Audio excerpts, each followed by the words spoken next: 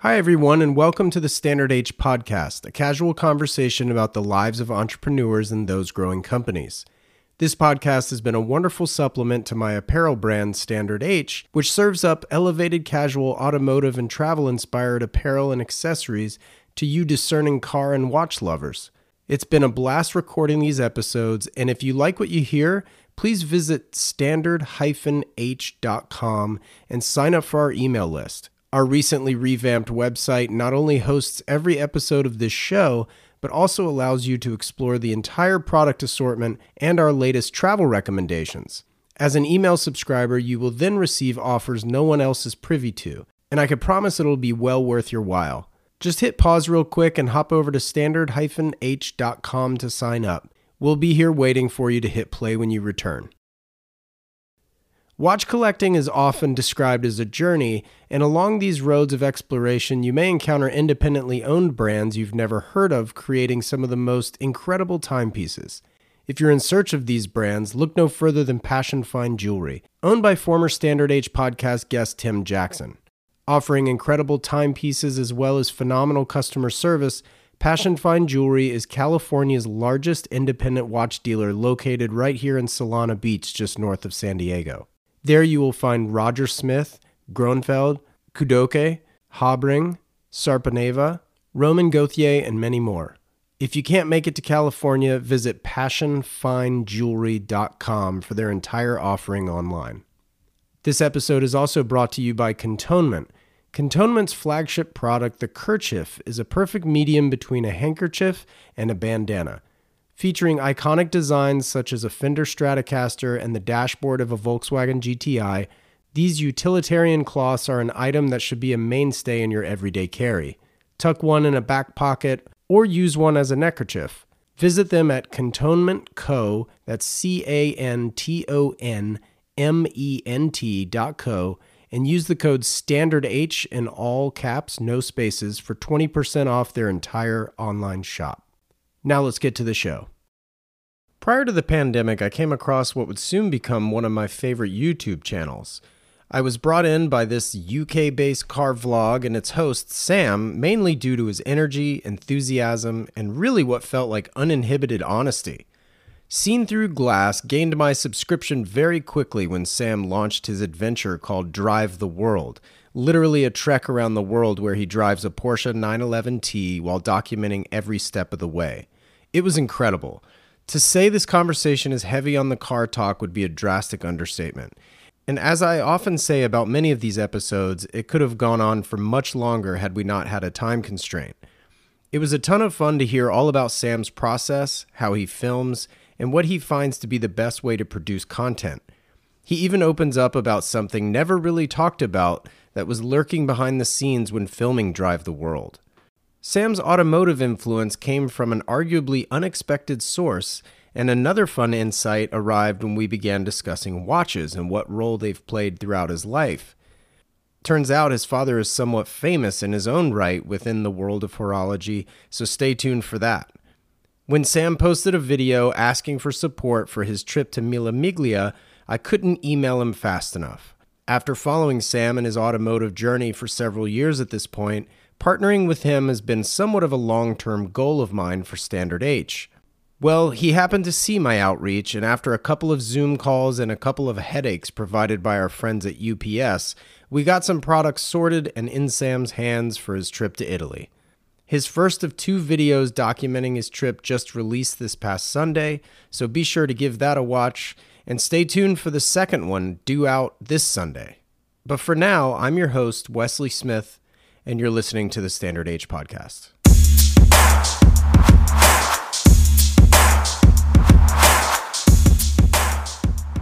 Listen, Sam, thanks so much for taking the time, man. I really appreciate it. We can just get right into it. When somebody asks you what you do for a living, what do you tell them?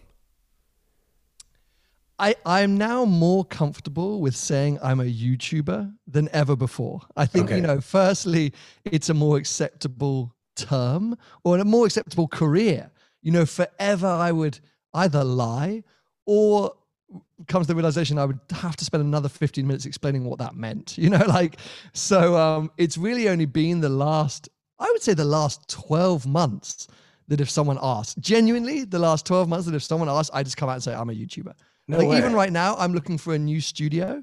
And when the estate agents and stuff are showing me around, they say, oh, what do you do? What does the business do? I say, oh, I'm a YouTuber. I would never have said that before. Content production, or I work with brands. I wouldn't even know where to begin. But yes, There we go. Long story short, I'm a YouTuber. Oh, fantastic! Well, that's cool. How many videos have you done now?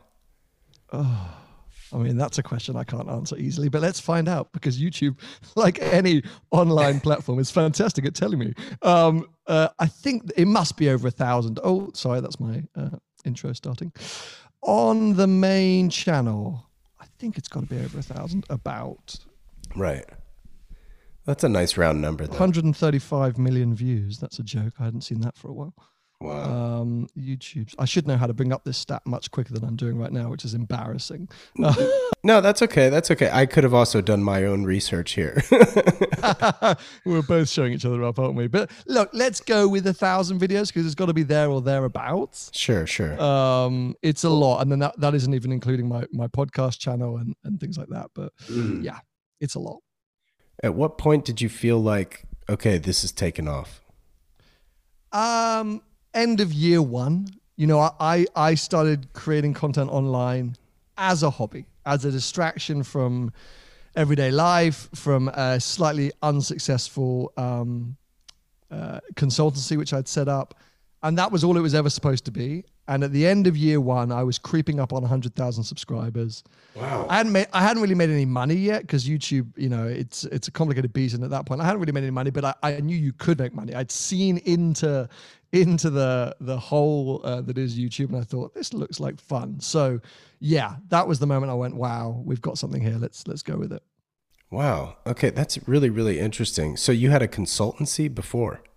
Yeah, so just before I started YouTube, I'd been working in PR, in public relations, for about 5 or 6 years maybe, mainly around like film, television, entertainment events. So whenever there was a big global entertainment event, I was there to sort of handle the press or the media access or the media coverage of that event. And I loved it. I'll be honest, dude, I absolutely loved that job. And I left a huge agency, one of the biggest agencies in the UK, to go and set up my own specialist consultancy that would just do film premieres. Because that was like my specialism, and that's where I thought I did really good. And I was like, I'm just going to go and nail film premieres. And on the side, maybe I can get a couple of like F1 related gigs. When a team is launching a new car, or maybe when a sponsor wants to do something, it's a similar vibe. Like I can do this. And long story short, a year in, I'd done 2 or 3 good things, but I was not busy. I was not busy. I'd had like 2 or 3 good clients, but I was like, this is boring. And I'd gone back to my dad and said, look, I think I want to go and get a 9-to-5, because this kind of self-employed, I'm too stressed, I'm too anxious. And he was the one who said, look, no, go find a hobby, distract yourself.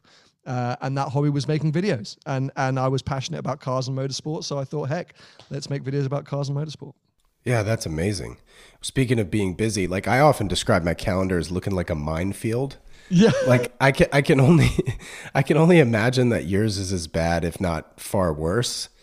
Dude, I think anyone either working for themselves, actually, I'm not, even if you're working for the man, even if you're in a big corporate, we're all busy people, huh? We're all busy people. I think the only thing I would say about YouTubers or online content creators is people underestimate how busy we tend to be. And the fact that the internet never sleeps, the internet is always on, in inverted commas, means that we always have to be on.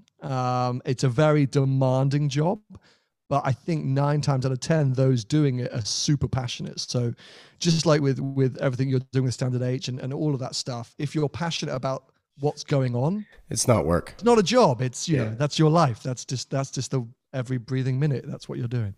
Yeah, for sure. And that's exactly how I feel. But like, what's a typical day like for you? Like, is there any structure? Like, I'm sure there's some structure, but is it? Okay. Every day is fairly different. The only thing I can tell you is that on a Monday I record a podcast. And the only reason I've got structure to that is I have a co-host who runs a used car dealership here in the UK, and that's the only day he can do regularly. So we just know that every Monday at lunchtime we're doing a podcast. That's the only regularity I have in my life. It's the only structure I have in my life. I crave structure, bro. Like I crave it. Like I haven't been to the gym in like 17 years, and I'll blame YouTube for that.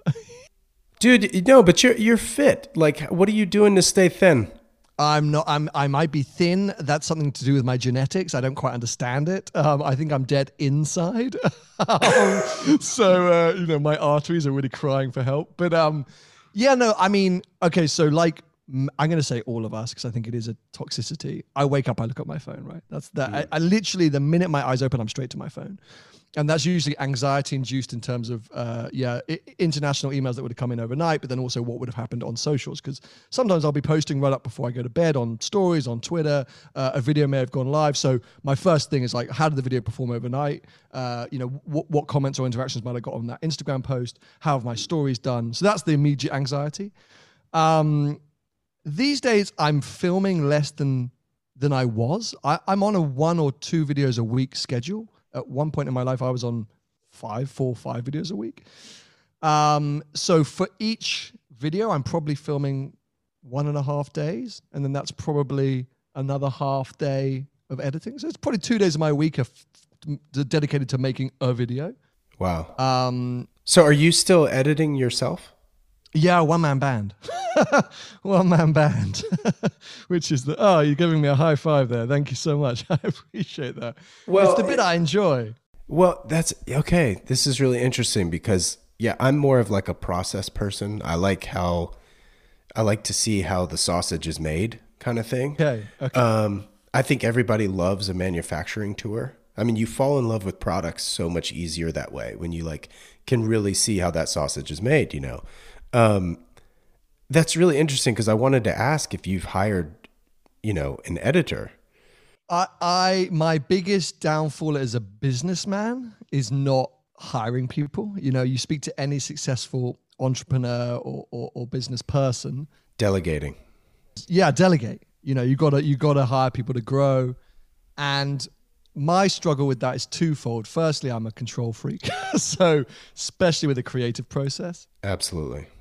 And secondly, because I started this as a hobby, shifting into a business mentality has been the biggest barrier for me. Like that's the hardest thing I've really struggled with looking at YouTube as a business. And there are many channels out there globally who've done a far better job or who start channels as businesses. But I'm still like, lol, like as if this is my job. So then when, at the moments I should have hired someone or I should have had help, I was just like, I'm good. Like I know how to make a video. I know how to edit. And it's ridiculous. I'm 6 or 7 years in now. It's a healthy business. It's a good business, but it's held back by my lack of delegation. I have a commercial agent. I have to say that I have a commercial agent. They're fantastic. An amazing girl called Lucy. I shouldn't call her a girl. She's a woman. What does Lucy do for you? Like, what does that mean? She solely looks after any partnerships, commercial partnerships for Seen Through Glass or myself as an entity. So let's say Shell. Shell are a company that I've worked with for 4 or 5 years now. So that is a marketing collaboration. So there's a lot of confusion when it comes to online content creators between PR and marketing, and you hear bad stories on both sides, but that's pure marketing. So they'll come to Lucy, or Lucy will go out and reach out to a brand and say, look, we want to work with Sam, or Sam wants to work with you. Are there any projects coming up? And Shell will say, yeah, you know what? Actually, we want to talk this year about how the V-Power you're putting in your road car is pretty much exactly the same as what the Formula One drivers are putting in their F1 car.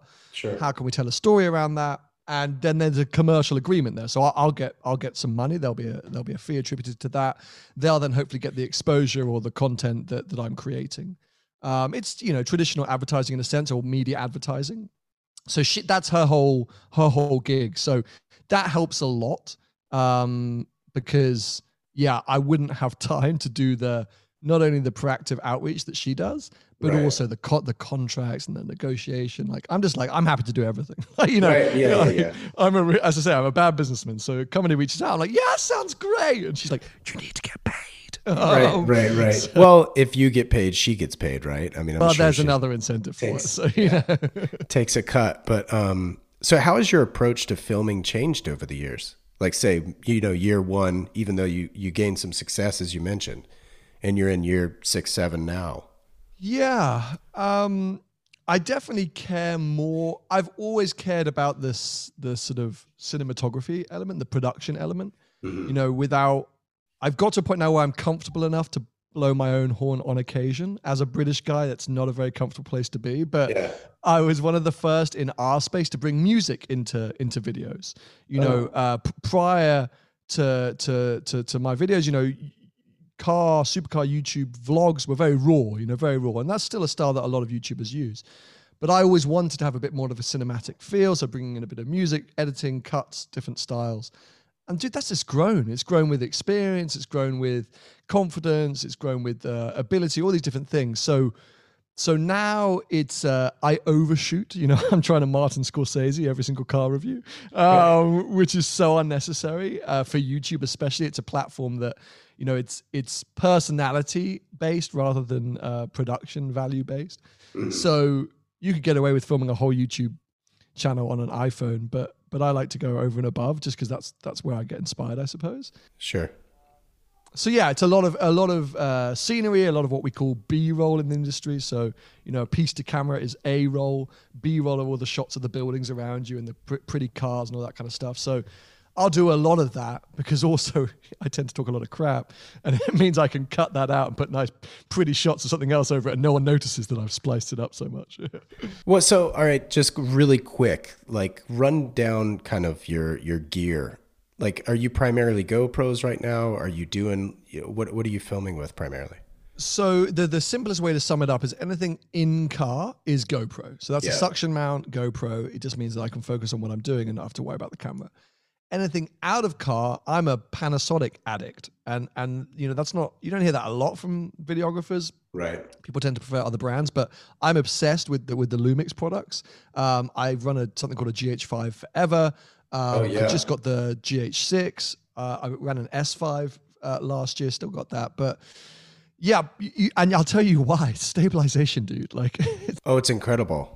It's incredible. So if I'm riding in the passenger seat of a car and I want to get some shots, the thing, I can like hold the thing, like not even look, the car's going everywhere and it comes out butter smooth. So that's amazing. There's a big car channel based in the US called The Smoking Tire. Of course. Yep. Very famous automotive journalist. And really early on in my career, he said, make it as simple and easy as possible. The more you're filming, the more complicated it is, the less money you're making or the more money you're losing. Right. And within reason, I've tried to take that advice. He would look at what I do now and laugh and say I'm an idiot. But within reason, I'm trying to make my kit and my gear as simple as possible. Sure. The Lumix cameras, I can pick them up. I don't even have to think about what I'm doing. They're rock solid. The GoPro, same thing. I chuck it in the car. I hit record. I haven't got to be worrying like what the exposure's like and the focus and all that stuff like that. It's just get up and go. Now, is Lucy involved in either of those two companies in acquiring those types of products? No. So weirdly, GoPro, I have really hit my head against. There are some brands out there that you would think, surely, like that's an easy go-to. Nope. Right. I would love to understand what GoPro's like approach is, because I know people who get literally sent 15 GoPros a year for like fun. And I'm like, hey, and they just will not even acknowledge it. They're like, cool, here a link to our shop. Unreal. The only people who've ever been half good were DJI. Yeah. But this was a few years ago now. And DJI sent me some stuff, and then I guess I didn't post enough about it because I didn't really, and they were like, oh, we're good. So. Oh, because you're not actually reviewing the drone. Right. Well, yeah, that's exactly it. I'm not doing a whole video talking about a drone. Like, that's not my channel. And that is a commercial agreement at that point. Yeah. So this is where it gets really complicated as an online content creator, what brands expect, what creators expect, where the money should be involved. But, the giving of goods with an expectation of exposure is a real tricky gray area. Yeah. And I think DJI, as fantastic and supportive as they were, clearly had an expectation that they hadn't necessarily outlined to me. And so I just thought, great, drone, off I go. And I definitely talked about it, but obviously not enough. So haven't heard from them for a while. So yeah, bless Lucy. I ruin her life because there's a few things I chase her on, and GoPro is one of them, and the other is a blue tick on Instagram. And I remind her monthly that she's failing miserably at both, but she's incredible at so many other things that I really can't give her a hard time. Well, that's interesting. Okay, so I know what a blue check is, obviously. It's like Twitter and Instagram, and it's called verified. But like, what's the function behind it? So it's lost a lot of its appeal or purpose, right? So my primary reason back in the day is on Twitter. It was always more powerful on Twitter than Instagram.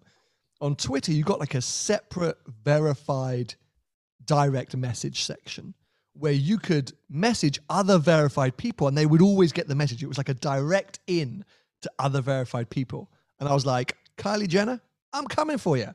Like, this is what it's at. I mean, this is back in 2015, by the way, before I met my wife. Right. And I was like, I'm coming for you. This is what it's all about. Didn't really happen for me in getting verified on Twitter or sliding into Kylie Jenner's DMs. I then met my wife and couldn't care less about Kylie Jenner. On Instagram, you know what it is? It's more sort of a reflection, I think, or not a rubber stamp. I'm trying to think of the word. A validation of what you do online. Because if somebody has a blue tick and they like a photo, or if they comment on something, if they send you a message, you immediately notice that.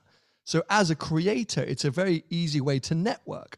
If I want to engage with a brand, if I want to engage with an event or a venue or another creator, it's much easier to do that because you have a blue tick, because it pops up. It's far more in their face, and you're more likely to get a response. Whereas if you don't have that, you just get lost in the endless DMs, comments, and messages that they get. So, you know, I can't remember. My Instagram, I have no idea. It's 300,000 something. I lose track, and I don't really keep track. It's unreal. It's a stupid amount of people, right? Like, it's a stupid amount of people. It's a city. If I send a direct message to GoPro, it gets buried, as well as John from Kentucky, who's got 5 followers. It's rated the same. So that's where I'm like, I would like a blue tick so I could be a bit more effective in my job. But then also it's like, why don't I? Like, it sounds like the really most like egotistical thing in the world, but like, I know people who have done far less online and somehow have a blue tick. So it's just a personal vendetta I have against these platforms. And not that this needs to become a blue tick conversation, but I've also heard other people give me a blue tick. I know, like, I don't have one, right? Like, so it's one of those things. Like, I've heard some people say, like, I don't want it. Oh, that's interesting. And I don't know. I've never been able to ask those. I've heard people say it, but if not like in front of me to where I could, ask like, why not? Or what's the negative of having it? You know what I mean? I guess it puts you too much in people's faces, I suppose. You can't be as incognito as I am. I can sneak around and I can comment or engage or whatever, but if you are verified, it suddenly makes you a person of note. And people are like, oh, you're verified. Like, right. That's what it is. It's complete social media.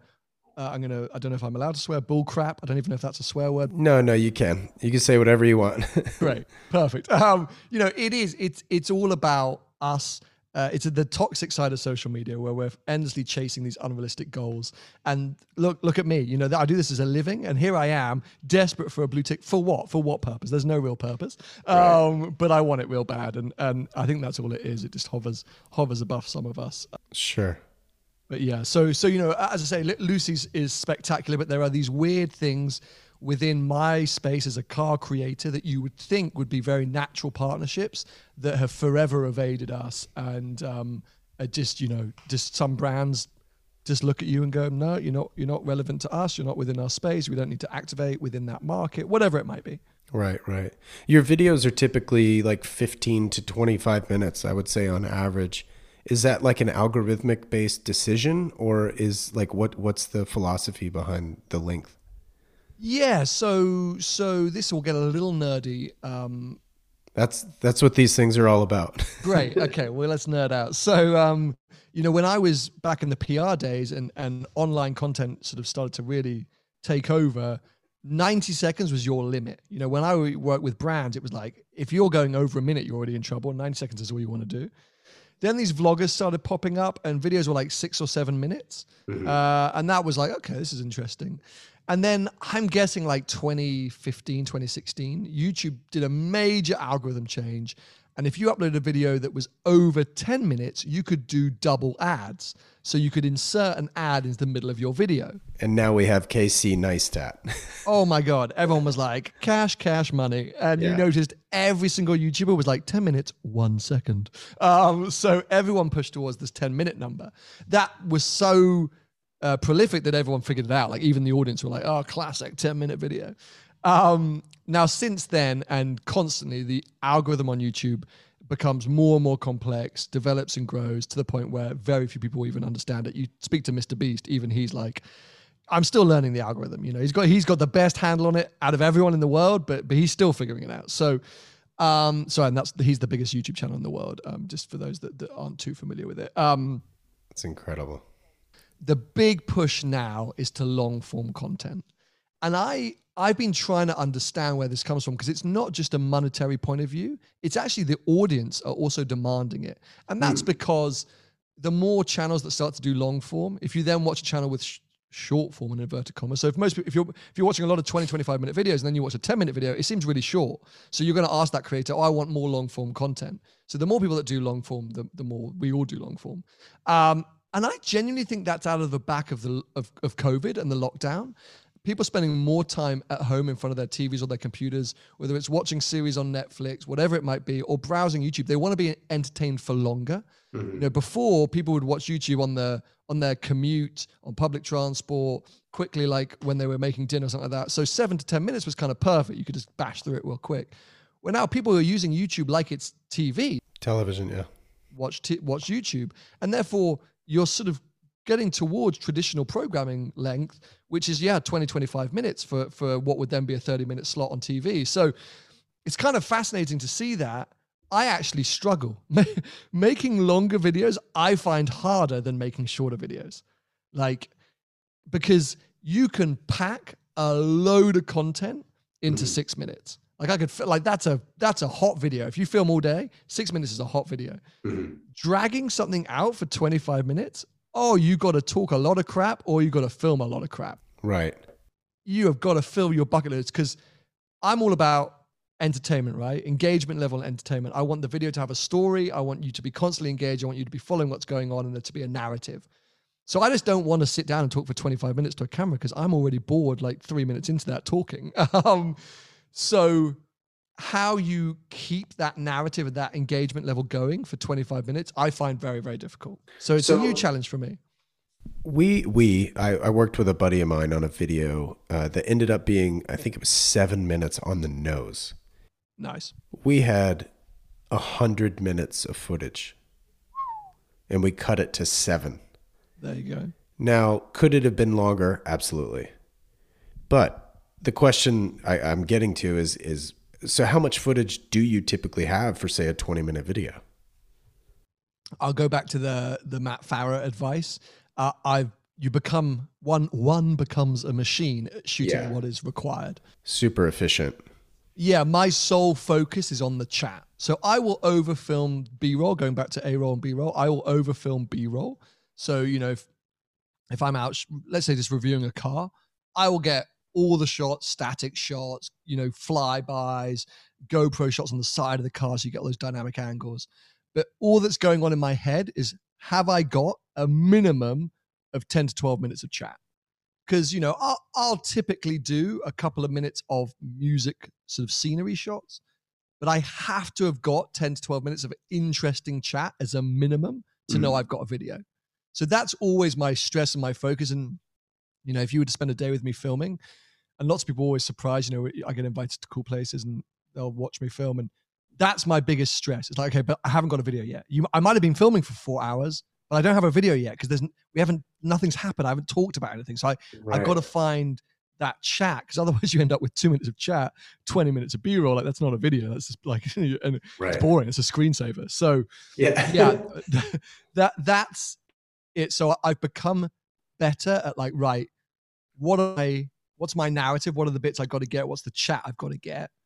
And then, okay, on top of that, I'll just overfilm everything else and somehow it will work out. Sure. Yeah. That's really interesting. Are you self-taught as far as editing and videography goes? Yeah. That's great. What program are you using to edit? Final Cut. Okay. Standard. Yeah. Yeah. I didn't want to move to Adobe. It scared me too much to take the time out and learn it. Right. Final Cut's where it's at. Are there any like editing hacks aside from just being super efficient that you could share? One thing which I think when people are starting out, they miss is a very obvious and effective thing is if you're going to bring in music, edit to the beat of the music. It will transform your video. It seems like a really obvious thing to say, but a lot of the time people will, especially if they're doing car videos, right? You stick a GoPro on a car and you drive up a canyon road, like, oh, great. And then you think, oh, I'll put some music to it. If the cuts don't work, it somehow jars as a video. But if you've got a music track which is going and you cut and you slice at every beat or every other beat with that GoPro footage, suddenly you're like, oh, this video is awesome. So yeah, that's like a weird, obvious hack. And then, as I say, I think aside from that, the biggest advice I have for anyone starting out is audio. If you're going to do any kind of content, audio is king because as I say, we've all got the best camera in the world. It's in our pocket. It's called a phone. Every phone in the world now is the best video camera you need. You don't need anything else apart from that. But the audio is crap on a phone. Right. So you've either got to get an what's called accessory, and a microphone accessory, or you then got to get a camera that you can plug a microphone into because none of us want to watch a video which is like no one's enjoying that. But if it's a bit of a grainy picture or the lighting's off or the exposure's off or whatever, but it's crystal clear audio, we can all watch it. We can all tolerate it. Absolutely. Sure. Yeah. No, I'd say that's sound advice for sure. And I mean, that was kind of my approach with the podcast too. Like I wanted to focus on good audio and luckily I've got you who also has a podcast. So you've got your own, whatever, condenser mic or what have you. Yeah. So that's great. I mean, I think it's very obvious that we need to talk about Drive the World. Okay. For those who haven't seen your channel, which I think if you're listening to this podcast, most of the people listening, I'm sure, have at least heard of you, if not have watched your videos. Can you just give a quick overview of like, how that origin story was in creating a massive project? Yeah. So actually it starts in 2017, if I got to be honest. So 2017, I'd been doing YouTube for a couple of years. And by this point, there was quite a few other people doing what I was doing, supercar vlogging. It was getting a busier and busier space. And I'd done 2 series. I'd done a travel series to LA where I based myself in LA for 3.5 months. And I'd done a travel series in Italy where I'd been around Italy for 1.5 months. And they were by far the most successful things I'd done on the channel. The people were still talking about the content, months or years later.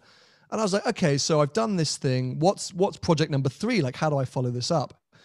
And I was with a friend at Monterey Car Week, and we were driving down PCH in this amazing car. And we were kind of just openly talking, said, how amazing would it be to go around the world to all the best car events and just spend a year like just driving cool cars at cool car events. Something went off in my head. I was like, that's it. Like that's the next big thing. I've got to somehow like make this a global thing.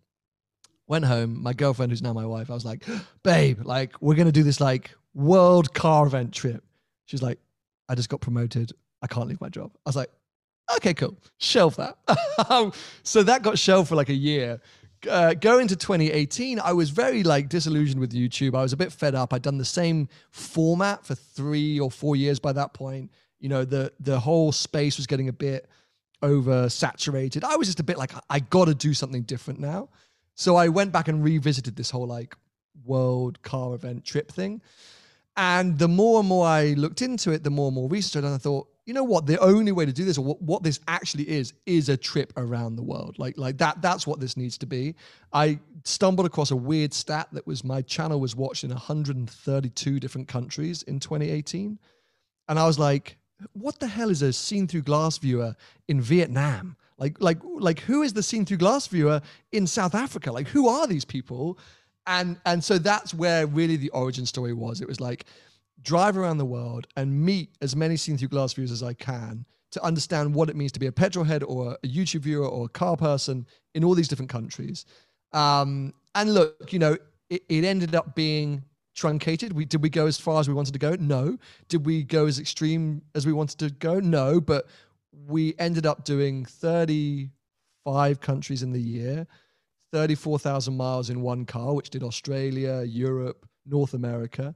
Met incredible people, made a whole ton of content. I don't know how many videos we made across the year, but it was probably 3 or 4 weeks. So I was going to say, I really appreciated kind of the summary videos even after the fact, which may have been COVID related or just to create content, but it was cool to see sort of behind the scenes and stuff, especially, you know, with Vicky being in them.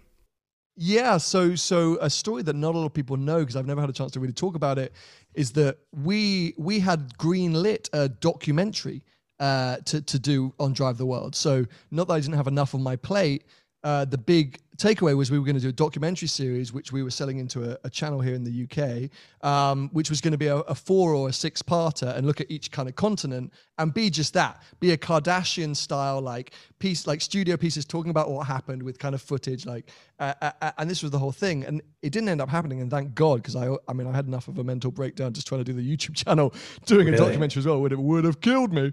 But when lockdown came around, we had all this footage. I couldn't really film anything else. And we were sitting there and I thought, heck, let's make a version of that documentary. Like there's still so much meat on the bones here, so much people didn't know about, so much we filmed that we couldn't talk about at the time. And, you know, my wife, Vicky, she's never appeared on the channel, has no intention to, I don't want her to, but it was the perfect timing to do it in lockdown and the perfect excuse for her to do it. And yeah, I'm glad you appreciated it. We loved doing it. It was it was a very cathartic experience doing it, I have to say. Yeah, and it's just special too, you know. I mean, it obviously speaks to your partnership, but I don't know, there was just so much more of, even more of a human element to it. I just thought it was really fantastic. Which was the hard part to figure out, right? You know, I think if lessons learned or, you know, would I change anything? I went into that year looking at YouTube and looking at my business in a completely different way to how I would do now.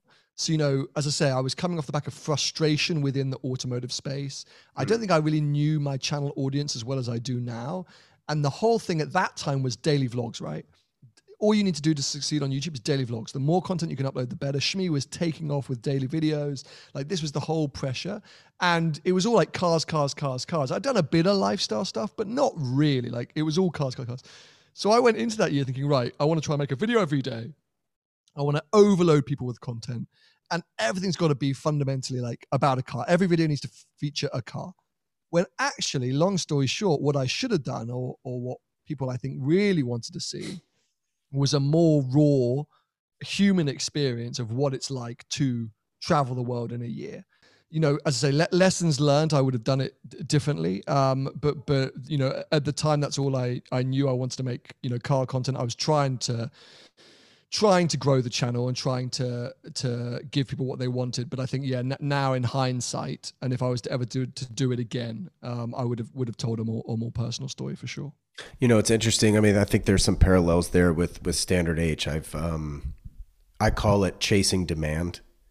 And I've mentioned this before on the podcast where like when I first launched the company, I had, you know, my logo. And even though it's like a fun, cool, subtle kind of soliciting a double take sort of logo, and though I still love it and wear these hats daily, I thought people wanted logos, and I've never been a logo guy. I mean, this is, you know, the long sleeve Avant tee, and like, this is me, you know, and then taking it a step further, this is my design, my fabric, my, you know, everything is all me.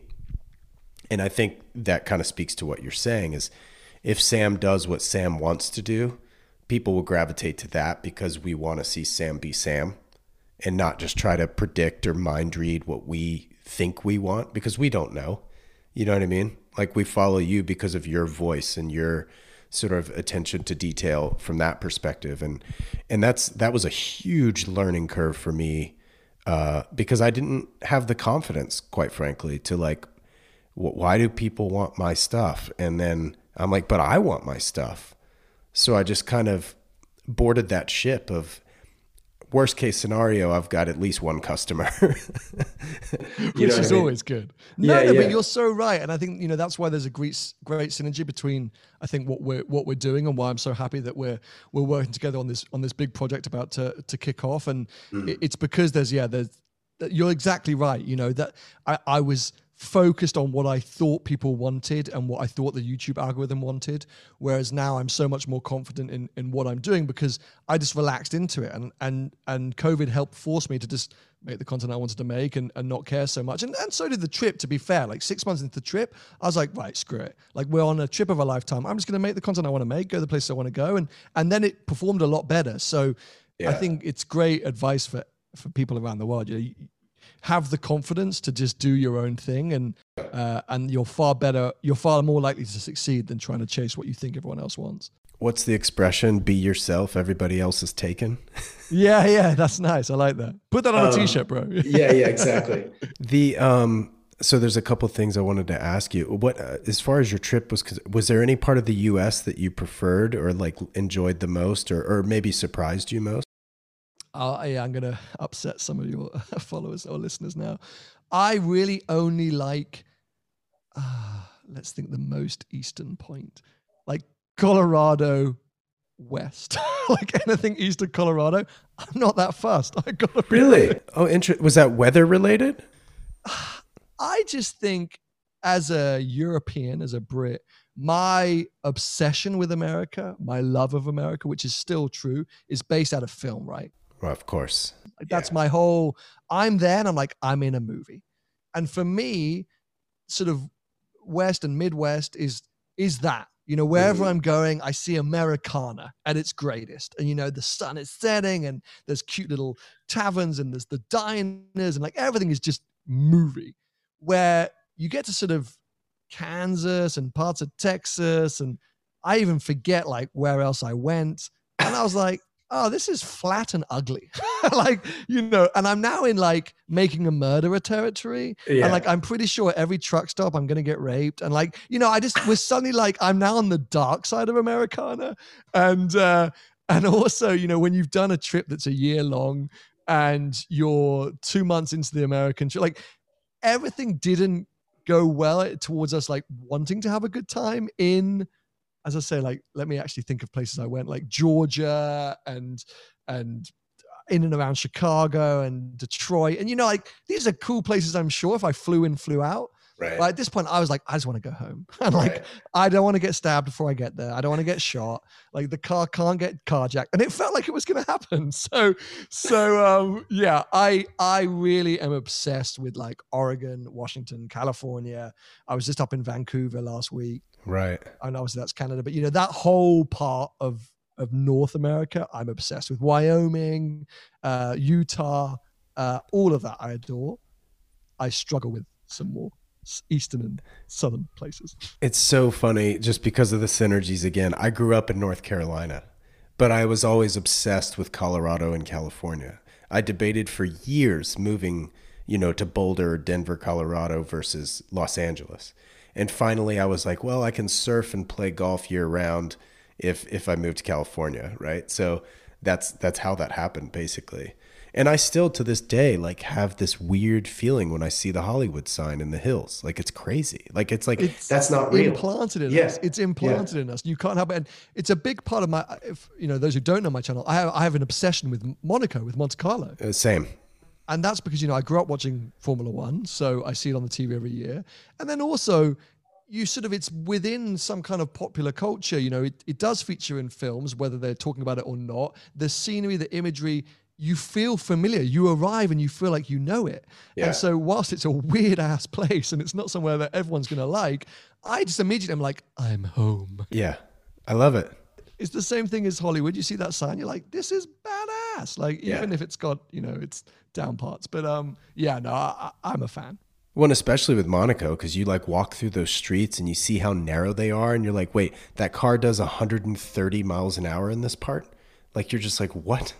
I can't compute it. Do you know what I mean? Like, I simply cannot fathom that speed. Because even in my younger days, when I would drive a little bit too quickly through the center of Monaco, I'm talking like 35 miles an hour. Like I cannot even, I can't imagine it. I simply cannot imagine the speeds that they go. And I've been lucky enough to attend a few Grand Prix and watch it and visually see it. And even then you don't quite understand it. It's just like, they're just these things. That's when you're just like, all praise Adrian Newey and all the aero guys and, and bravo Pirelli, it's just kind of like. But the footage from this year, all of the drivers literally touching the barriers on parts of the swimming pool chicane. An inch. Yeah. Literally. And I'm like, this is next level, like non-human ability. So when you're there just walking around, it's like, wow, what a magical place. And somehow you can still sort of hear and smell the F1 cars, even if you're there in October. Right.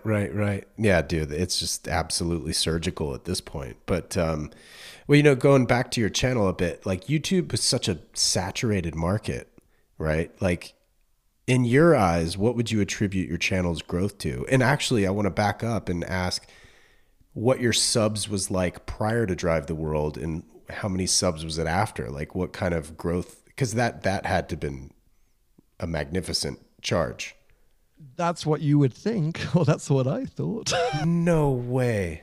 So I actually attribute a stagnation in my subscriber growth at Drive the World. So year on year, every year up until Drive the World, I'd gained 100,000 subscribers a year. Bang on. Year on year, 100,000, 100,000, 100,000. Drive the World was the first year that I didn't. And I actually think I only gained maybe like, I don't want to say 40. It must have been like 60,000 across the year. 40 seems aggressive. I think I must have gained 60,000 across the year. But since then, subscriber growth on my channel, but within the UK automotive scene, has really slowed. So I think it's a really fascinating thing to look at and to try to understand. When I started, there was a guy called Shmee150. Right. There was a guy called Supercars of London. Doug DeMuro was kind of existent. If you're into your cars, you'll know who Doug DeMuro is. Yeah. San Diego guy. Yeah. Saab Kyle. Like there was like a handful. I think 5, maximum 10 globally filming cars on YouTube. And Shmee, when I started, had like 500,000 subscribers, I think. And literally I began and shit kicked off. Like, literally, I'm not saying because of me, but I got in right at the right time. Yeah. And since then, there are 100 car YouTubers in every channel around the world. Right. As there are 100 or a million makeup vloggers and watch vloggers and travel vloggers, like T-shirt companies. Like the platform blew up and everyone was like, heck, this YouTube looks fun. So it's been incredible. But because of that, as an audience member, you're oversaturated. And especially within the supercar YouTuber space, I already mentioned that was the motivation for Drive the World. When anything like that is new or blowing up, people copy the same mold, right? But, there's not a lot of invention or creativity to do something different because you see something, you go, oh, I could do that. And you just start doing the same thing. And I'm sure lots of people would say, oh, well, when you started, you were just like Shmee. I don't think I was, but I was copying motorbike vloggers. You could definitely say that. I was copying a lot of the motorbike vloggers in their format. So if they'd seen what I'm doing, they might have been pissed off. But, that imitation, bigger form flattery or whatever you would say. So sure. For a good couple of years, there were 20 channels in the UK, and this was peak Drive the World, that were doing exactly the same thing.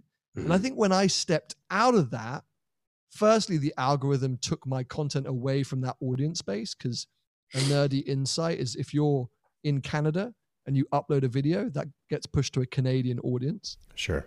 But if you then go to Italy and you upload a video, that gets pushed to your Italian audience. So then your Canadian audience don't see it so much. So I was moving constantly. And whilst I had an international audience, a quarter of them were the UK. So hey, look, I've already admitted, I think I got that content wrong at the time. I think in hindsight, it's taken on a life of its own. It's become this kind of cult thing, and the recap videos have done really well for it. But in 2019, I didn't do it well enough, and it's not what people wanted to see. People were happy still with the formula of buy car, modify car, drive car to Monaco, and twat around with other YouTubers. And there were plenty of other people doing that still in the UK. So they were like, oh yeah, Sam's off like filming some weird car in Malaysia. Like, we don't care. We're going to skip that video, like whatever. And it wasn't getting pushed to them. So yeah, anyway, so long story short, I genuinely have no idea how many subscribers I have of today, of this day. It's not a motivating factor for me at all. My whole focus on any piece of content creation is engagement. So I live and breathe off comments, off the comment section, rather than views, subscriber growth, engage. It's all off the comment section. Okay, so that sort of dovetails into one of my next questions about how you personally defined a successful video. There's definitely a number, which, I think realistically, if I'm at like 70,000 views, I'm like, okay, cool, I'm fine. I'm like, that's good. I'm happy. Over 100K, I'm like, great. Like these days, that's fine. But even if a video, for example, I did a commercial video the other day, and it got like 28K views, which I think is a pretty dead video. Like for me, I'm like, that's kind of crappy. But engagement, like comment sections through the roof, right? So those that watched it are adoring it and loving it and saying this is the best piece of content ever. So then I know that I've got something wrong. So I've got the thumbnail wrong, I've got the title wrong, or it's an algorithmic thing. So there's a lot of times when it's out of your hands. I've noticed last year when F1 went absolutely insane and the world suddenly woke up to Formula One, right, if I upload a video now at the same time as a race, I see a dip in views. Or right, I'll see in a dip of views so I now have to think about F1 upload schedules or F1, start times and things like that. So all these things, which I can't always, blame myself. Sometimes I have to go, look, it's just a thing. Right. But the day or the video that people are like, Sam, this was crap, or this wasn't as good as your last video, I don't like the editing style, these are boring, then I have to take note. And that's my whole focus. That's why I'm like, look, I can't sit here and drill into the analytics too much, because yes, there's a lot I can learn and there's mistakes I'm making which I can read into. But as long as those that watch it like it, I know fundamentally what I'm doing is right. I just need to improve how I'm selling it. It's all marketing on YouTube. And it's no good having the best tasting chocolate bar in the world if no one's eating it. Right. But if you have the worst tasting chocolate bar in the world and you try and sell it to 1 million people, they're never buying another one. So, my focus is make sure the product is always fantastic and whoever watches it will love it, and then slowly work on getting more and more people to watch it, I suppose. So have you marketed the channel? Like specifically like campaigns? Not at all. Not at all. My marketing is title and thumbnail. Because that's how you live and breathe on YouTube. It is title, and I'm very bad at it. I'm super, super bad at it because I'm too close to the product, if you know what I mean, to whore it out. And I need help. Again, we went going all the way back to the beginning of the chat, delegation and growing. I need that assistance and someone who really understands the SEO, the search engine optimization of YouTube, to say, here's how you can improve your thumbnails. Here's how you can improve your titles it doesn't have to be sensational. It doesn't have to be clickbait. Right. But here's how you can attract people quicker, because I've been making the same thumbnails for 4 years now and they clearly don't work, but I'm like, but the product's good. Like, just click the video. You'll enjoy it. I promise. Yeah, totally. Matt talks about like the YouTuber face being in the video, yes, the thumbnail. Yeah. I find that it also works for Instagram. Absolutely. There's this trap where it's the cliche of like, oh, look at that. Like, I'm going to do a YouTuber pose. Why do YouTubers do it? It works. Right. And I had this long chat with Chris Harris, who's I guess cult figure in terms of automotive YouTube, but also presents Top Gear here in the UK, one of the top, or if not the top car show in the world. And, he was coming at me being like, why do YouTubers always go, I might buy a McLaren? I just bought a Porsche. Who cares? I was like, why do we do it? Because that's what gets us views. Right. Like you unfortunately, I think most of us would admit it's fairly grim and we don't always like it, but we're running businesses here and you have to listen to that. And you can't always be the artistic, creative person who goes, oh, I'm not going to follow the mainstream and I'm just going to create this really avant-garde content. Like, we're running businesses. And so within reason, you've got to play the game. And yeah, I should be better at my thumbnails. I should work harder at them. But it's, as I say, as a business, it's where I drop the ball sometimes. But the YouTuber face is a prime example of people do it because it works. Yeah, it's so crazy. I struggle with it too, because as I've said on the podcast before, like I didn't name my brand Wesley Smith for a reason. You know what I mean? Like it's not about me. You know, I want it to be about the product, right? Which is kind of gray area for you because you're maybe 50% of the product, the car being the other 50%, and the edit being the packaging, right? So it's really hard that because, you know, YouTube's a cruel place at the best of times, but why does one come to my channel? And there's a chunk of the audience that come because they enjoy seen through glass videos as a thing. But then there's also a whole lot of people that are just being fed that video because of the algorithm. And I can tell, I can pick up on their comments. I can see when that's happening. So if you're just searching Lamborghini Huracan review because you're thinking of buying one, and mine comes up and you watch it, you might be like, why is this guy talking so much about coffee? Like, just get on with the review. But obviously I'm there making those videos and having the lifestyle elements and talking about coffee because my core audience, I know, appreciate it. And that's what I want to do. And that's what I want to talk about. So it's hard when you're doing informational videos, not like just like daily vlogs. Because daily vlogs, you don't end up on a daily vlog by mistake. You know what you're getting into when you buy. Right. But if mine says Ferrari F8 Tributo review, and then I'm talking about empanadas and driving into the center of town and, you know, this hotel's lovely. And then I've got like 5 minutes of the videos about the F8. Someone's going to be pissed off. Someone's not going to be happy because they came there for an F8 review. So it's a hard one to win in that situation. Come for the car, stay for the coffee. I guess. Yeah, that's what I hope. But sometimes they're like, just give me the car, stop drinking the coffee, bro. Yeah, that's so funny. What's something surprising behind the scenes that may go on that we just wouldn't know happens in the filming process and or edit? That's a very good question. I think I'm only going to go on what people tell me. People are firstly surprised that it's usually a one take. Most of the stuff I do is a one take. I've forced myself to do 2 takes so that I've got options in the edit, but most of my stuff is just a one take. Wow. No scripting or anything like that. It's usually just turn the camera on and go. Yeah. And I think nowadays I'm a little bit more reserved off camera. So I think maybe people would say, people often say like, oh, I'm a mate. Like, oh, it's so natural. You just turn it on and you go. And I don't think about it as turning it on. Like, but I learned that if I stayed at the same level, you know, I'm 32 now. I started this when I was 25, 26. If I stayed at the same level of energy, because I'm a high level energy kind of guy, I was burning out, bro. Like I was burning out. If I was going to go and meet some collector and film, by the time I was on like my 3rd clip, I was like, oh, I'm losing energy.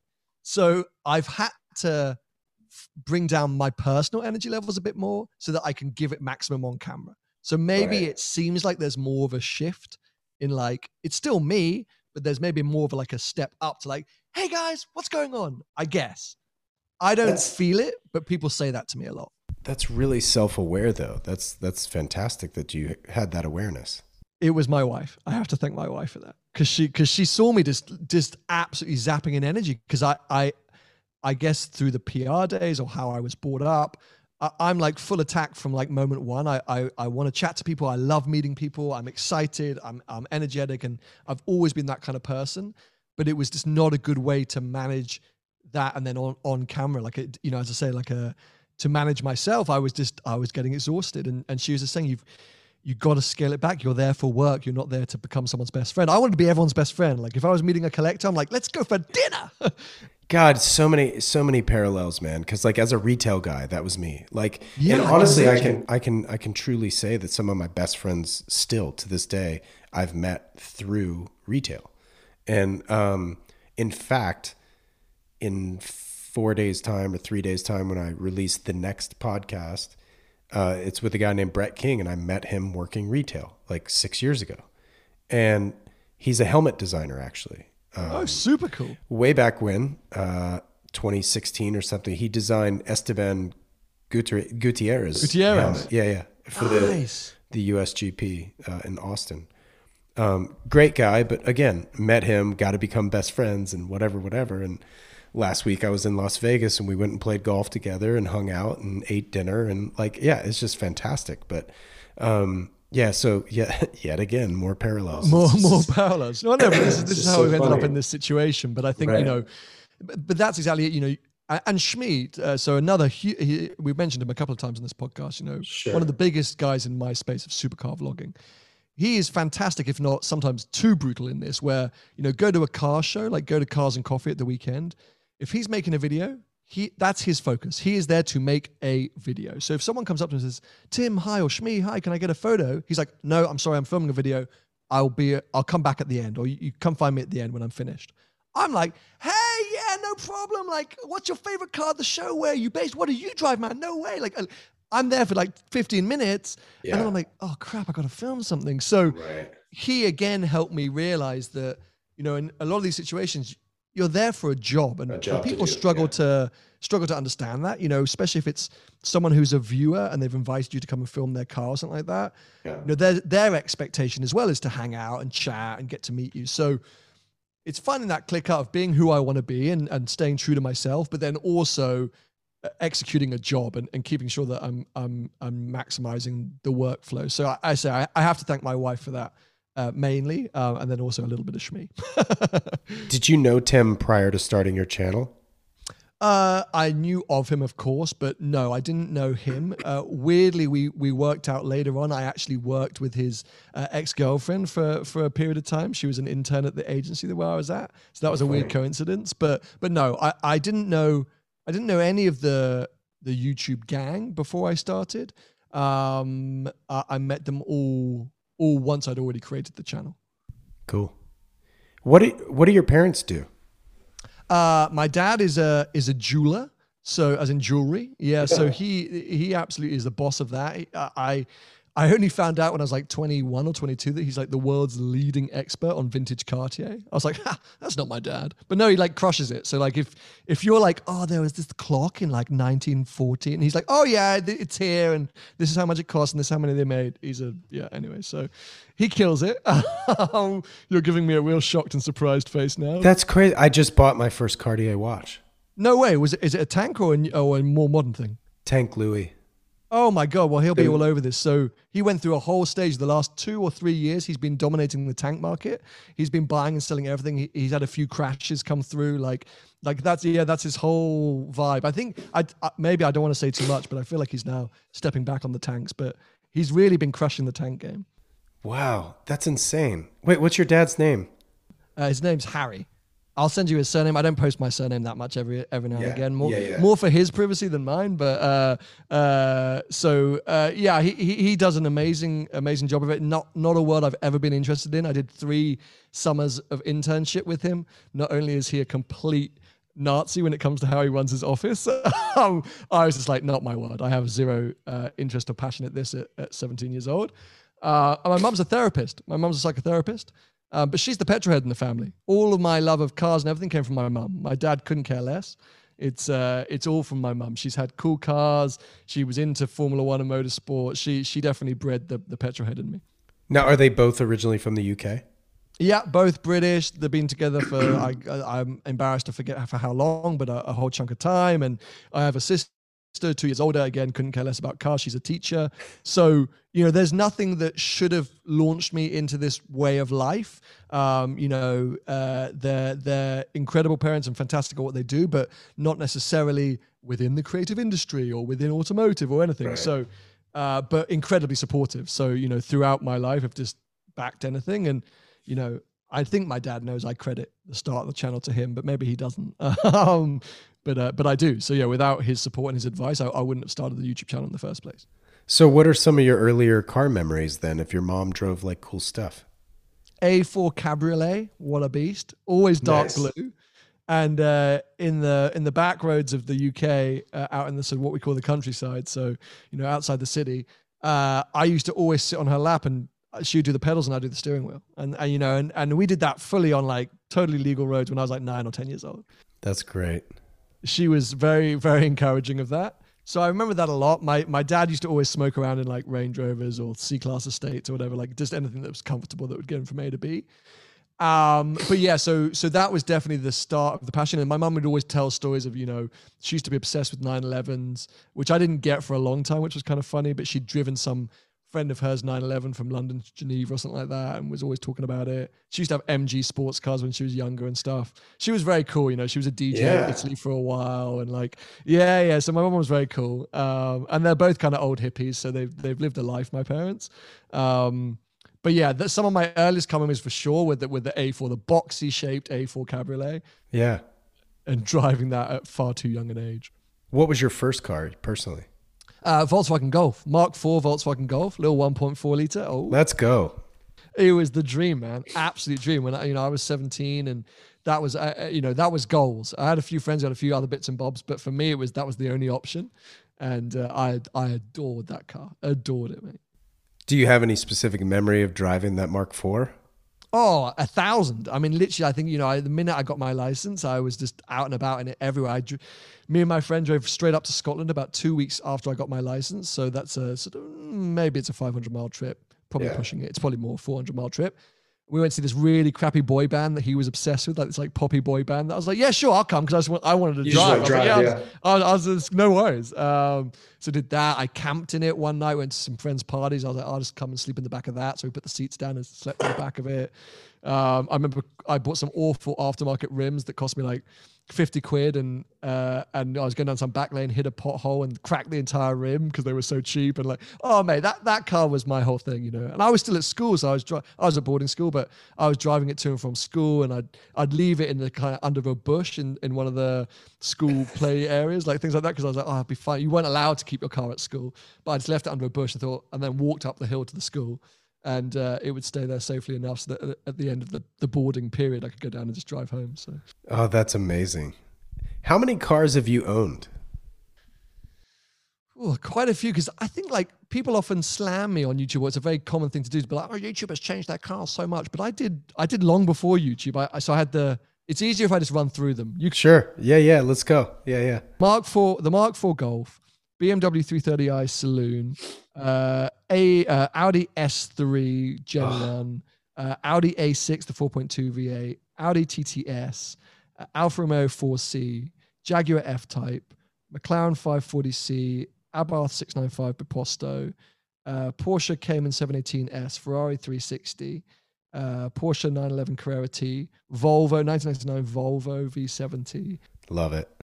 Now people are going to start yelling at me saying you've forgotten so much. 996 40th anniversary Porsche 911, another Abarth 595. I had a little Citroen C4 WRC replica rally car, which was super cool. BMW X3, Jaguar F-Type. Have I said that? I must have said that. Jaguar F-Type. You said, yeah. We're like what? We're like 15. But prior to YouTube, I was just one of those. I changed my car every 6 months because I just wanted to try things. Like, all my friends mock me for like king of depreciation because I just wanted to try stuff. So I just I'd get bored and I'd just go and buy something else. And it was fairly ridiculous, but that was just it. And then when YouTube happened, I was in the same pattern. I was just able to get in and out of more things. That's what it was. Oh man, that's amazing. So how about yourself? Have you ever kept count? Oh my God, dude. I have not had too many cars and I'm on my 4th Volkswagen. So okay. Yeah. So well, I'm a VW Audi, Porsche fan. So I sold Audis and Porsches for a blip on the radar like 15 years ago. And I guess that's when I got my first one. I had a Mark IV, Jetta actually. And then I traded that in on a GLI, and that's what I drove cross country with to move to California. And then I got my first GTI, which was a Mark VI. And then I got my Mark VII. And with my Mark VII, that's when I started to play with it.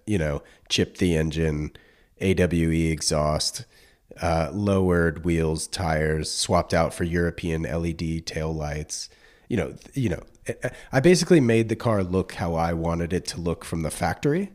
And people stop me all the time and ask me what trim level it is. I'm like, it's the standard H trim. There we go. Brand everything. But I think my wife and so my brother-in-law actually works for Rivian. And, wow. So we're looking at getting a Rivian SUV. So that might come into the garage. My wife drives a Mazda MX-3. Or Mazda 3 or whatever. She's not a car person at all. Okay, fine, fair enough. And so, my dream car is a 911, Well, actually, my dream car is a Ferrari, right? Like, I'm a Ferrari guy first. I'm a Porsche guy through and through, though, So, which is what I wanted to ask you about is kind of the genesis of the 360. Like, why that model? Where'd you find it? how'd that all come about? Because I mean, it's still, and as you've gone through your restoration, which has been amazing to see for its 20th birthday, the car just looks so good, man. It's better and better, doesn't it? Yeah. I literally just picked it up just now from the garage ahead of next week's big trip, and I was like, oh, it looks so good. So yeah, like you, I mean, Ferrari, my Ferrari session began with Schumacher, Michael Schumacher, famous Formula One racing driver. So yeah, that was where it all started. That was the love of the brand, and that funneled into road cars later on. For forever it was just the team, but then obviously like early 2000s, I was like, oh, they make road cars too. So brilliant. I don't think I necessarily at that time went, I want that model. I spoke about it recently on another podcast. I actually think the first Ferrari road car I really obsessed over was what I always thought was a 575, but actually was a 550 Maranello, featured in a Nicolas Cage movie called The Family Man or The Family Guy, something like that. And he's like this cool bachelor living in the city, and he rocks up in this badass Ferrari. And I definitely remember going like, I need one of those in my life at some point. But then life took me down this different path, and I was like, okay, Ferrari by 30 would be a nice thing to sort of say, but it wasn't like I was sitting there like an affirmation, like every day of my life, I must get a Ferrari by 30. It was just like, no, yeah, cool, like, that would be nice. And then when I started getting into this YouTube game, they were kind of there or thereabouts, but I wasn't really sure like which route to go. Like 458 was kind of cool, but again, like they seemed a bit too far away, especially on the modern stuff. And I literally did no word of a lie. I had a dream because the 360 Challenge Stradale has been my dream car for a very long time, even though I fell in love with the 550/575 first. Sure. I guess the Challenge Stradale obsession came not long after that. So, like 2004, that car came out. So it was around that time that I posted a car. So when the channel started, some of my earliest videos are obsessing over Challenge Stradales.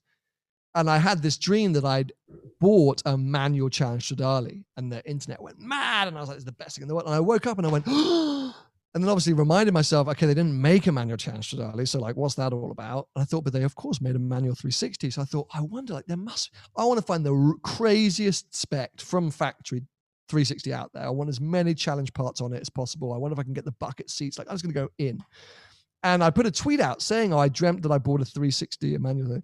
And this kid tweets me back saying, oh, my dad has a workshop and actually they've got a 360 for sale at the moment. Here's the link. I clicked the link. Dude, it's the car from my dream. Like red, tan interior, challenge grille, challenge seats, roll cage, fire extinguisher. I'm like, so it's like 9:30 at night the next day. And I'm like calling this garage, like leaving voicemails. Like, hello, my name is Sam. I need that car.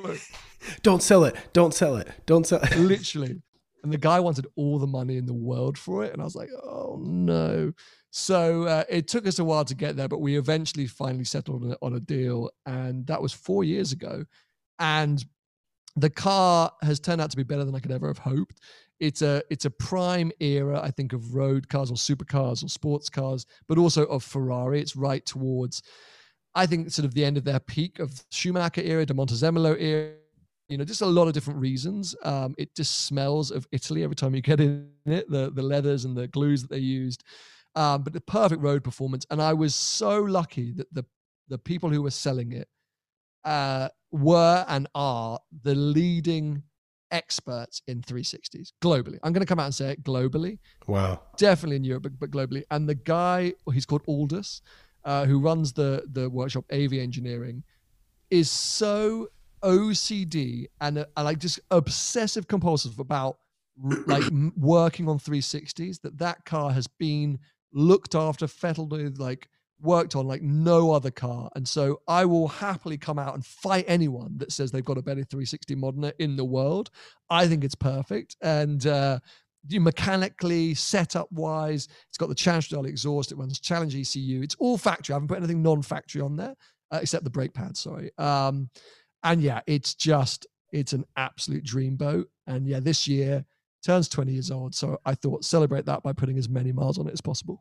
Oh man, it's incredible. And congratulations, frankly. Like, I mean, it's just amazing. Is there the perfect starter Ferrari these days? Like what would be a good one to start with today? Well, the thing is, like, the 360 remains one of the most affordable, right? Like, still, this is the thing. Yeah, I mean, all Ferraris go up and go down, the 360 has remained one of the most accessible ones that you can go and do for mid-engine. If you want to go front engine or 12-cylinder, you're looking at 456, but I'll warn you off those because that can be a disaster. Great thing about 360 is within reason, they're probably only going to cost you a couple of grand a year to run. And I say a couple of grand, that's a lot of money, but you can definitely face horror stories.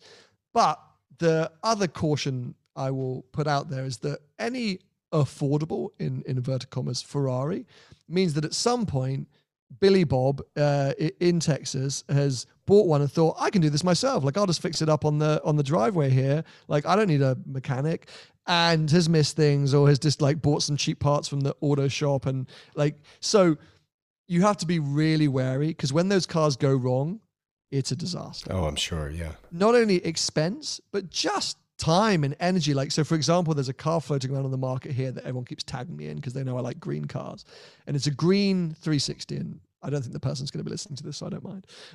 It's been on the market ever since I bought my car, 4 years, but it's just changed to a new dealer who's relisted it. Hence why everyone's like, oh my God, what is this car? Now look, maybe this new dealer's fixed it. I don't know. But famously, that car's gearbox was flooded with coolant liquid. This was the whole thing. That's why no one ever bought it, because the guy's coolant kept draining out and he just kept topping it up. He never thought, oh, I wonder where this coolant fluid's going. It was draining into his gearbox. He never thought that. He just thought, I'll just top it up. It's low. So disaster. And that's, that's a whole new gearbox. That's multiple tens of thousands in a car that's maybe 60,000. So you have to be really careful. But I think the 360 is a fantastic sweet spot. Yeah. All I would say is if you want to just go a little bit more modern, the 430 with an F1 box, a coupe, well-spec'd, with the bucket seats and everything, that is a great car that I think is a little overlooked at the moment. In the UK, that's probably an 80, 90,000 pound car. I think that's a steal. I do think that's a steal because it's just a 360 is a sports car, a 430 is definitely a supercar. And the last of the F1 boxes was good. The shift is good. It's still of an era, but it's good. They're okay to run. That's a good car. So a quick question, because I've only heard, secondhand or whatever, that the 458 was kind of the beginning of the reliability change in Ferrari. What were those changes? Why is a 458 forward more reliable, quote, than, say, your 360, historically speaking? It's a little bit of PR and marketing spin because it was with the 458 that they introduced the service pack and the service plan. So, of course, if you bought a 458, new or used, you got looked after. And so in your head, you're like, it's so cheap to run a 458. Nothing goes wrong. It's great. I get my service and it comes back and it's great. So there's a little bit of an illusion there. So if you're buying a 2010 458 right now, you're not getting a free, that's not they never go wrong. Firstly, a lot of them went up in flames to begin with. Yeah. But secondly, you got to be a bit wary. Yes, they took a big step forward, all these brands and manufacturers, as electronic systems came in the car. The big thing you get with the 458 is it tells you when something's going wrong. With the 360, you only find out when it goes wrong or you hear it going wrong. So prime example for you. For the last month or so, there's been this very quiet oscillating noise when I drive the car at speed, just like this. And I thought, okay, it sounds like either something's flapping at the back or maybe something's come loose because it's had a lot of work done on the car recently. So I thought something's knocking. And on the last trip, it's been getting louder and louder to the point where it's so I said to the garage, that needs to be checked out. That's something weird. No errors anywhere. The car's performing fantastic. I'm flat out in Tenerife, but just this weird noise. And turns out it was a wheel bearing that had just absolutely destroyed itself. Now, what would have happened? Long story short, at some point it would have eaten itself. Probably the rear wheel would have just fallen off at speed and I'd be going down the highway and the wheel would have just popped off and disaster. Right. Now, on a modern car, you're going to get a warning for that straight away because everything's got sensors. So that's where you get the benefit with the modern cars is it says, beep, fault, return to dealer. Right. So whenever you're buying a modern classic, that's what I always say to people, be prepared for the unexpected. That's what's going to bite you on an older car is you think, I'm going to have to do the clutch at some point, maybe the brakes, brake lines, whatever. Everything else will be fine. No, because everything else is going wrong and you just don't know. Yeah. So you're just not cognizant. Yeah. Yeah, exactly. Well, on the modern cars, like if anything's got like it tells you get an engine light, it tells you straight away, quickly go back to the so that that's the difference. So 458s inherently are probably easier to maintain, but I wouldn't necessarily say they're any less expensive. Right, right. What's your favorite modern Ferrari? And I define modern, say, the last 10 years. I'm hard pushed between F12 TDF and Pista. I'm like between those two because both of them want to kill you. Like any second, like both of them want to kill you. And for me, that's what special Ferrari should do. So I've ridden in the passenger seat of an F12 and just getting in the on-ramp to the highway, that car feels like it just wants to go faster. Like there's no end. Like it doesn't matter how fast you're going. It wants to go faster. And first of all, so to your point, the TDF I think is the most gorgeous piece of sculpture. And then knowing that the guts inside want to just keep going faster and faster, like that would be my vote. So it's interesting to hear you say that. The thing with the TDF is it wants you to go faster, but then it's like, but I don't like you, so I'm gonna kill you. Like, do you know what I mean? Like, so you're there being like, if you can get away in first gear without putting it in a tree, you're already doing well. So the car's like, oh, well done. And then you're like, okay, now I'm in second gear, pull to third, and it goes, hello. And dude, you're wheel spinning on that pull to third, even into fourth on a cold day, dude. Like, so in a straight line, it's like, you're stupid. And then you get to a corner and it's got this dodgy rear wheel steer, which they hadn't quite calibrated correctly. So you're like at the apex and the car's like, I want more apex. And like just turns you in again. And you're like, oh, like the whole thing is such an experience and so exhilarating. You come out 5 kilos lighter. Like it's that sweating much. Yeah, it's that much. And so therefore I adore it. And the Pista is like a different kind of level where it's like, oh yeah, we're going to go racing. But you think, okay, I can drive this car. And then it just goes, no, dead. Like the TDF is a bit more predictable in the terms of like, it just will wheel spin. And then at the apex, it's a bit scary. The Pista is just like, it will just snap whenever it wants. Like just Google or go on Instagram, type Pista crash. Oh my God. Oversteer.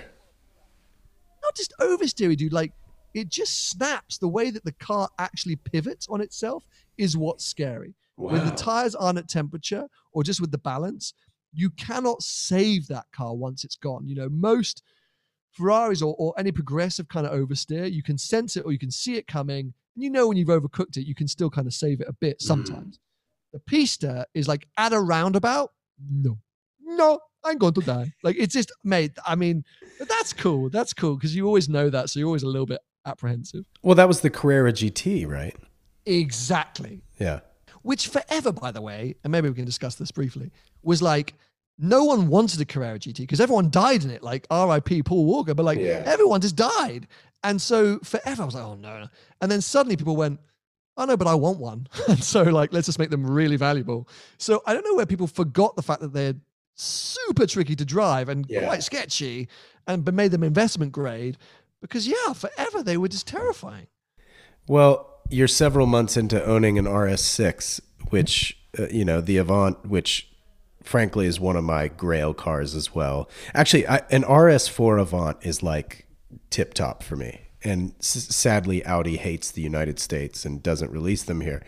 And yours, you mentioned you're a green fan. Your spec is incredible. Like the green over tan. I mean, shit, there's a freaking Instagram dedicated to the car, the color combo, which is brilliant. We've chatted briefly before about, it being quite large to be in central London where you are. How has ownership gotten on with you, and are you planning an early exit as you have with other cars in the past, or what are we thinking? Yeah, it's been an eye-opening experience. It's a tough car to live with, dude. It is in a city center. It's also an unrealistic car to use as a daily. You've got to be so rich. You've got to be so rich to run that as a daily. I'm averaging like single-figure MPG in town, which is like not a thing. I can't fit through any of the width restrictions, which we have a lot of in London. Parking the thing is a nightmare. My wife hates driving it. And actually, at slow speeds, it's a complete computer. Like there's no rewarding sensation at slow speeds because you get this really synthetic noise. everything feels a bit dead. Steering feels dead. Pedal feels dead. So you're like, what is this? The only time it's great is on the big journeys. You know, we did London to Scotland. We went for a weekend, and I was like, this is cool. This is super cool. But then when you get up to Scotland, you're on a twisty road. Like, you're like, oh my God, like it's big and heavy. So really, it's a car to have if you've got lots of other cars. You don't care about depreciation. You don't care about fueling. It's got style. It's got stance. But actually, it's a tough car to live with daily. And I've spoken about it quite a bit on my podcast. I've got a few other things coming now, which I wasn't expecting. This year's changed a lot beyond what I was expecting. Does the RS6 still fit in my life? No. Probably not. So, you know, was it a mistake? Maybe. But I'm glad I've had this experience. And it was one that I wanted to do. And put your money where your mouth is, right? Like I thought, heck, I got to go and buy it and see what it's like. And it hasn't worked out, but it is what it is. Now I know, and we move on. Well, I know you've driven the RS3. Have you driven the RS4? Yes, driven, not the very, very, very latest generation, but driven the RS4. I think the problem with all modern RS Audis is they're just a bit dead. They're just a bit dead in terms of character and personality. And, you know, Audi have always been sort of top of their engineering, and they're not always famously silly or fun cars. But nowadays, they're just a little bit too programmed, you know, even the Merc's going that way. And that means you're left with a cabin that's beautiful, but maybe a little bit dated, in a car that looks great. But, you know, I think RS4 is almost becoming cooler than RS6. I'd give you that. But at the same time, I wanted to try the Big Daddy and see what it was all about. Yeah. Right. That's interesting. I mean, your trips have been epic, to say the least. Has there ever been a place that you've gone where you were just like highly considering moving there? Oh, yes. I've already mentioned Monaco. Me and my wife have looked at apartments there probably every year and never quite pulled the plug. Really? Yeah, that's been a genuine consideration quite a few times. And LA. I don't think I would now, but prior to YouTube and definitely the first few years of YouTube, that was a serious consideration. I do love that place. As I say, my life's changed slightly now. I don't think I would. But those two have had some serious thought, for sure. What's changed? Because that's the second time you brought it up. You know, well, I'm married. Yeah. I feel more stable in myself and my life and what I want and what I'm chasing. Sure. Moving somewhere like LA is a big change. My whole family are here. My wife's family are in Europe. So like you're moving very far away on a totally different time zone. Yeah. And for what, you know, for what, 5 years ago, it was for a job and career and a lifestyle change. I don't really feel like I need that or want that right now. Right. Sure. You're recently in Tenerife for at least your second time, which yes, the photos are just like insane. Like it's just that place is stunning. Well, and it's huge in the cyclist community for training grounds. I know. Well, you had like a encounter with a pro Absolutely. cyclist. Yeah, so I didn't realize it's where they all go to train for the Tour de France and all these different big things. So I had no idea. So I'm on the side of the road and these cyclists come past and I go, see through glass. And I was like, oh, hey, man. And then driving off the road and I go past them. And then later that evening, I get a bing on Instagram and he's uploaded the videos and he's like, verified. There you go, blue tick, bringing it back to the blue tick. I'm like, oh, who is this guy? He's verified. And turns out he's like a proper legit, the Esteban Ocon of cycling, like has won legit tour stages and like everyone knows who he is and people are like, oh my God, no way. I'm like, oh, hey man. So yeah, I had no idea. So he just randomly filmed you because I saw the clip. Oh, he totally randomly filmed me, posts it on Instagram and tags me. And I immediately started chatting to him and be like, oh dude, like no way. Like, thanks so much. And I said, oh, could you send me the clip? I'd love to post it. It's such a cool clip. And he was like, yeah, no, of course. I love the channel. Like, this is amazing. I've been watching since the F-Type. Like, super nice guy. Lives in Monaco and watches the channel apparently, knew who I was. So pure random coincidence. But yeah, it's where they all go to train because the road's there. And the main thing is their altitude. So they get to really train at altitude, which is good for them. And there I was trying to run them all down in my Ferrari. Right. Well, you mentioned your podcast, so I kind of wanted to promote that a little bit. How did that come about? You've been doing it for years and it seems like you changed the format, right? Like you used to have guests, you know? Yeah, for sure. It's definitely gone through evolutions. I started a long time ago. I'm trying to think which podcast I don't know what inspired me. I think I was listening to a lot of Dax Shepard, who does Armchair Experts, which are celebrity interviews. Anyway, I just kind of like, let's get into the podcast space. When no one was doing it, this was literally 2017 or 2018, 2017 or 2018. And yeah, it was all interview based, just me, myself interviewing people. But I had a guy who I was working with a lot at the time, who I already mentioned in this podcast. He's called Tony, owns a used car dealership in the UK. And we were day in, day out, just chatting about cars, long phone conversations, whenever we met up, whatever. And I think either he came on an episode or we did an episode together and it flew. And I just said to him, like, dude, let's do the podcast together. Like, I think it will do really well. And we're having these conversations anyway. And that was, okay, so hold on a second. I must have started the podcast in 2017. I think it was 2017. Yeah. Yeah, I think I started the podcast in 2017. 2018, I did half a season with Tony. We went on the world trip, so it had to stop. And then when we came back and went into lockdown, me and Tony said, let's go full on hard with the podcast. So that was 2020. And for the last 2 years, we've done an episode every single week. Right. Yeah, it's crazy. It's so consistent. I'm a one-man band, as you know. So it's I going into lockdown, I had like 8 episodes in the hopper, so to speak. So I was doing weekly. And then I was like, well, shit, like, I don't know how I'm going to be like locked in my house for the next, I don't know how long, right? For sure. And I was like, well, 8 episodes, you know what? Like, I just launched this within the last year. You know, my audience isn't huge at the time. So it was kind of a function of, well, only a few hundred, 500 people are going to be like depressed, right? That I'm not posting every week. So it was one of those things where it's like, well, if I space these out to every other week, that'll get me through 4 months of lockdown. And then of course I learned about Zoom and the rest is history. But because the every other week thing was just so much better for my schedule as a one-man band who edits all this and does it all, like I just stuck with every other week. But do you guys edit yours? So we have now got an editor, thank God. To be fair, the audio is a one take. So we don't chop anything. We right. One take the audio, but because we upload on YouTube as well, there's a video element that needs to be edited. Mm-hmm. So about, I think it's the start of the year, we hired a kid called Ben, who's great. He does all the video stuff for us. And he's coming, we're doing some live shows this year. He comes down and films the live shows and things like that. So that's helped a lot. I post these on YouTube, but just with a static image, sure. and off we go. But I want to ask you about watches real quick. Sure. So what role have watches played in your life? I mean, obviously you're a Speedmaster fan. Yeah. But you mentioned your dad's like Mr. Cartier. So like, yeah, I mean, there we go. It trickles from my dad. We kind of touched on that briefly already, but I think, because he's always had nice watches. I've always been aware of them, like him wearing them. I don't think I necessarily was like a watch guy as like a kid, but I've always been aware of him wearing nice watches. And we have a weird link with Bali in Indonesia because I already mentioned my parents are old hippies, so they've been going there since the 70s, and have property there. So we've always gone every year.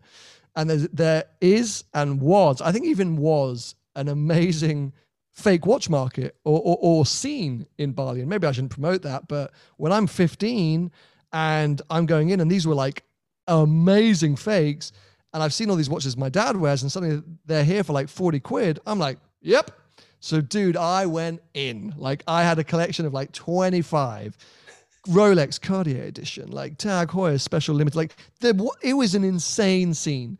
And not only were they that good, like he had a client who I remember at the time had an all black, I guess they did a Submariner or Rolex. Something was all black. And my dad found the fake, bought the fake, and they were like in a lunch meeting and the guy had a real one and my dad had a fake one. And he went, oh, we've got the same watch. And they had them like next to each other. And the guy never realized my dad was a fake. That's how good they were. Wow. So that's where my love came from. Cause I suddenly had like super legit watches. Okay. They were all fake. And I'm sure Watch-A-Niche or any pro would have gone like fake. But at a teenager age, I was like the dream. And then I think it was it was definitely my 21st. My dad said, okay, enough of the fakes. And he gave me the Speedmaster, which I'm wearing today. So it's a 1996 Speedmaster. Oh, brilliant. And he was like, enough of the fakes. Here you go. This will get you on your way. And, what I loved about Speedmaster and what I appreciated about it, and still to this day, is I think it's the accessible Rolex, right? I think you can still pick up a Speedmaster for a couple of grand, okay? Mm-hmm. You know, so, you know, fine, new, they're a lot of money, but you can pick up a used Speedmaster for 1,500 quid, a couple of grand. It is appreciated enough by watch people to go like, cool, man, Speedmaster. Yeah. You can tie it up with a funny strap. It looks mega. They haven't changed the design much. It's a bit like a 911. Actually, you know what? I'm going to say that's exactly what it's like. It's like the 911 of the watch world. I couldn't agree more. And so I immediately was like, this is my vibe. And then what I got obsessed with, just like with Porsche, is all the iterations. So the minute I had that one Speedmaster, I was like, oh my God, there are so many.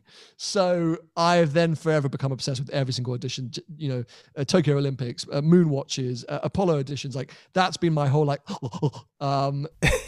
to this day, my actual real watch collection is relatively small. I have this Speedmaster I picked up this year, a Schumacher edition, same year, 1996, but it's the reduced. I have a Tag Heuer Carrera from some work I did with Tag Heuer, and I literally just picked up a Casio. So which are awesome, which is the G-Shocks. Yeah. They just released a new version of. So that's my full watch reel collection, really. Oh man, that's amazing. So I think we should talk about Mille Miglia. Yes, I think that's probably where we need to get on to. Yeah. Well, let's chat about that real quick, and then we'll wrap things up. So yeah, and I mean, I'm assuming most people would have heard of Mille Miglia at some point. So this is the world's most iconic and famous road rally. It took place, I always like to say the 1950s, but I actually need to check that before I start filming videos next week. And was famously won by Sterling Moss, one of the most iconic racing drivers of all time, in a record time of 10 hours and 10 minutes, I think, or 10 hours and 7. Anyway, basically averaging 100 miles an hour across this 1,000 miles. And this isn't like 1,000 miles around a race circuit. This is a road rally, and it's literally through people's towns and bedrooms and cities and whatever it might be. And if you Google some of the imagery from that era, it's unbelievable. Some of the most beautiful racing cars you've ever seen, flat out averaging 100 miles an hour. And he did it in a Mercedes SLR, the coupe version of which just sold as the most valuable car in the world. So, you know, iconic. And since I think the 1980s, they've run this like, what would you call it? It's almost like a tribute. Tribute, there you go. A tribute version where they do the same route and the cars that can take part in the main Mille Miglia from a certain era, I think it's like 1930 to 1957 or something like that. And that runs, and it's historic, and there's competition classes, and it's regarded as one of the most prestigious historic rallies that take place around the world.